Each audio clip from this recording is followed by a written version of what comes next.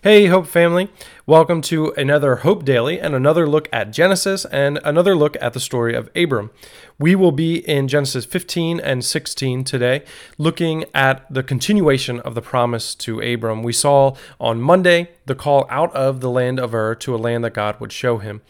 And we're going to look at a continuation of that promise today. But first, a story of my own. The summer of 2011, I proposed to Leah, and neither of us had full-time jobs. We kind of, I guess, like Abram, we stepped out in faith to a land that God would show us, one of marriage and hopefully of jobs. Turns out we did get jobs. That fall of 2011, I was hired at Hope, and Leah in December got a job teaching at Lindenwold Middle School. And she taught there for 5 years. And for basically all 5 years, she did not like it. The first couple of years, I really just was encouraging her to, hey, what does God have for you in this? And then by the second half of those 5 years, every day I was like, just call out and never go back. And when she finally did make the choice to leave her job, it was a big step for us. We didn't know what was going to happen because of that. At the time, she was probably making about 2/3 of our family income. We had Riley at this point. We wanted other children. Taking a 2/3 pay cut, we didn't know what that would look like. But what we knew was this job had gotten to a point where it was a not fun job, to a point where it was detrimental to her soul. And so we really had to just ground ourselves in, what do we know that God is asking us? And what do we know that God has promised us? And so we knew that what God had called us to was a life of faithfulness to Him. We were called to love God and to love our neighbors, the same that we are all called to. And we knew that Leah's job was inhibiting her ability to do that well, and really our family's job to do that well. And so we didn't know what was going to be next for us, but we kept going back to that command from Jesus, to love God and to love neighbors, that we can try to figure out what we're supposed to do so long as we can love God and love neighbors. That was kind of our grounding point. But the point that I'm making is that we had to figure it out. We didn't know, it was not clear what God was calling us to. We know the promises of God, that He will work everything according to the good of those who love Him, who are called according to His purpose. And so we knew that good things were on the horizon, but we didn't know if that was short term or long term. How long term we would have to wait to see those good things. But we stepped out in faith. And we tried to figure out what exactly is God's will. What does God want us to do? And so Leah started her own business. She did that for a few years, and then eventually got a call from a friend who knew that she was a teacher but wasn't teaching at the time, and knew of a school that was looking for kind of a really sweet gig, part-time, 2 classes. It was 3/5 pay, no before school duties, no after school duties, kind of in and out. And so it would be a great supplemental income for us, and she would still be able to continue her business.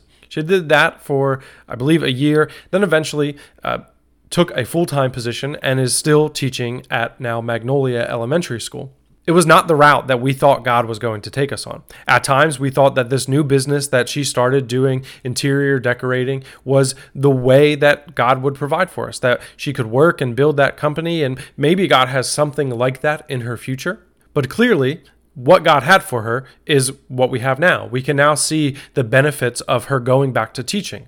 And it could be easy for us to wonder, did we waste those years? Did we have undue financial burden on ourselves for those years where she wasn't teaching? Should she have just looked harder at a different job? She was pretty determined not to teach, that she didn't want to do that, and so she didn't. But was she wrong? Were we wrong? Did we take the wrong steps?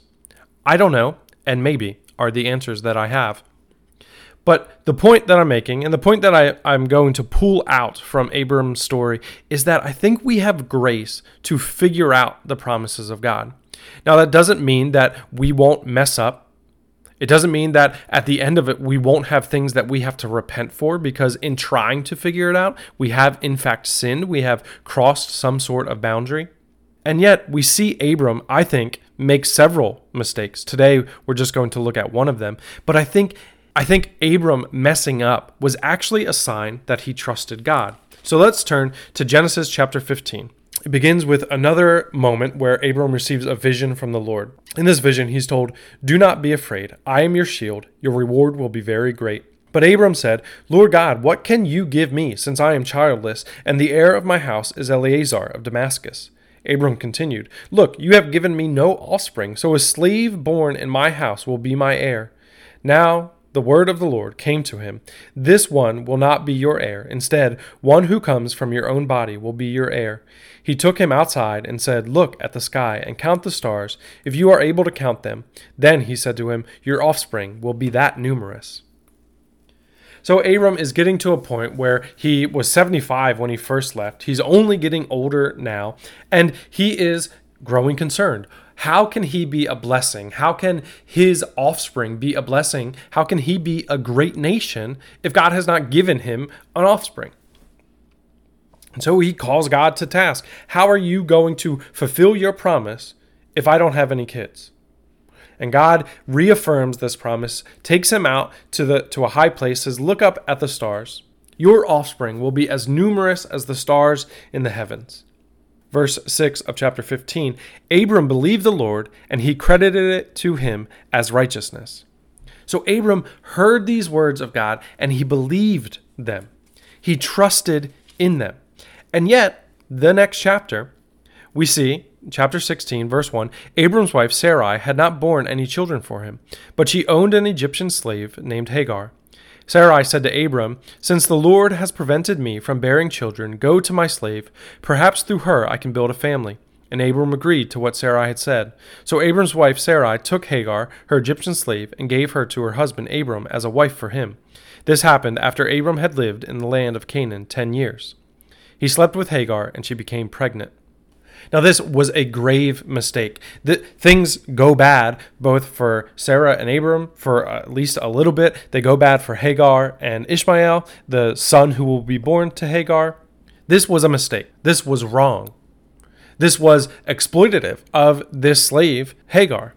On Monday, we'll look a little bit more at this story in the way that God redeems and intervenes on behalf of Hagar. We have future stories that I won't look at specifically, but where Abram lies about Sarah being his sister rather than his wife because he's afraid that if they find out that Sarah is his wife, that he will be killed and will take Sarah. And the presumed logic, this isn't there, this is me adding it in, is that if Abram's dead, God can't give him an offspring. And so I think these mistakes, these lies, this exploitation and sexual sin that Abram agrees, even if it wasn't his idea, he agrees to enter into, are done out of a place of believing God. That Abram believed God, and it was credited to him as righteousness. And yet, what did he do? He made mistakes trying to figure out how is God going to be faithful. That really, Sarah and Abram believed God so much that they were willing to sin to make God right. My suggestion to you is not to go out and sin and see how God is going to use that to bring about his promises to you, but rather to move, to go somewhere, to have faith. And you might mess up. Things might get messy. But God is calling us to move in a direction, to trust him. I think we should do that prayerfully. We should do that with the wisdom of others. We have something that Abram didn't have, which is the word of God in written form in the Bible. We have something that Abram didn't have, which is the Spirit of God living inside of us. And so we can bounce all of our ideas of what should I do off of Scripture, off of the Spirit, and off of one another. And hopefully it will allow us to avoid pitfalls like the one that Abram steps into with his wife's slave woman, Hagar.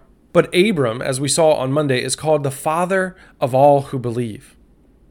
His faithfulness to God often looked messy, but he trusted God and he acted on that trust. Sometimes those actions were wrong-headed, but they were based in a trust of God. And I think so many times we say we believe in God, but we don't do anything about it. I have used this term myself and about myself, but we often call ourselves believers. We believe in Jesus Christ.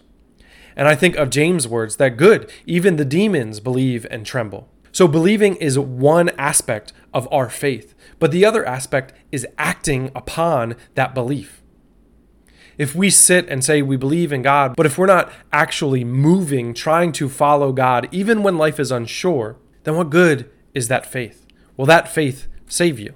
We need a faith that is willing to mess up. We don't aim to mess up. We aim to be faithful. We aim to do what God has called us to do, but there are times where we don't know what that is.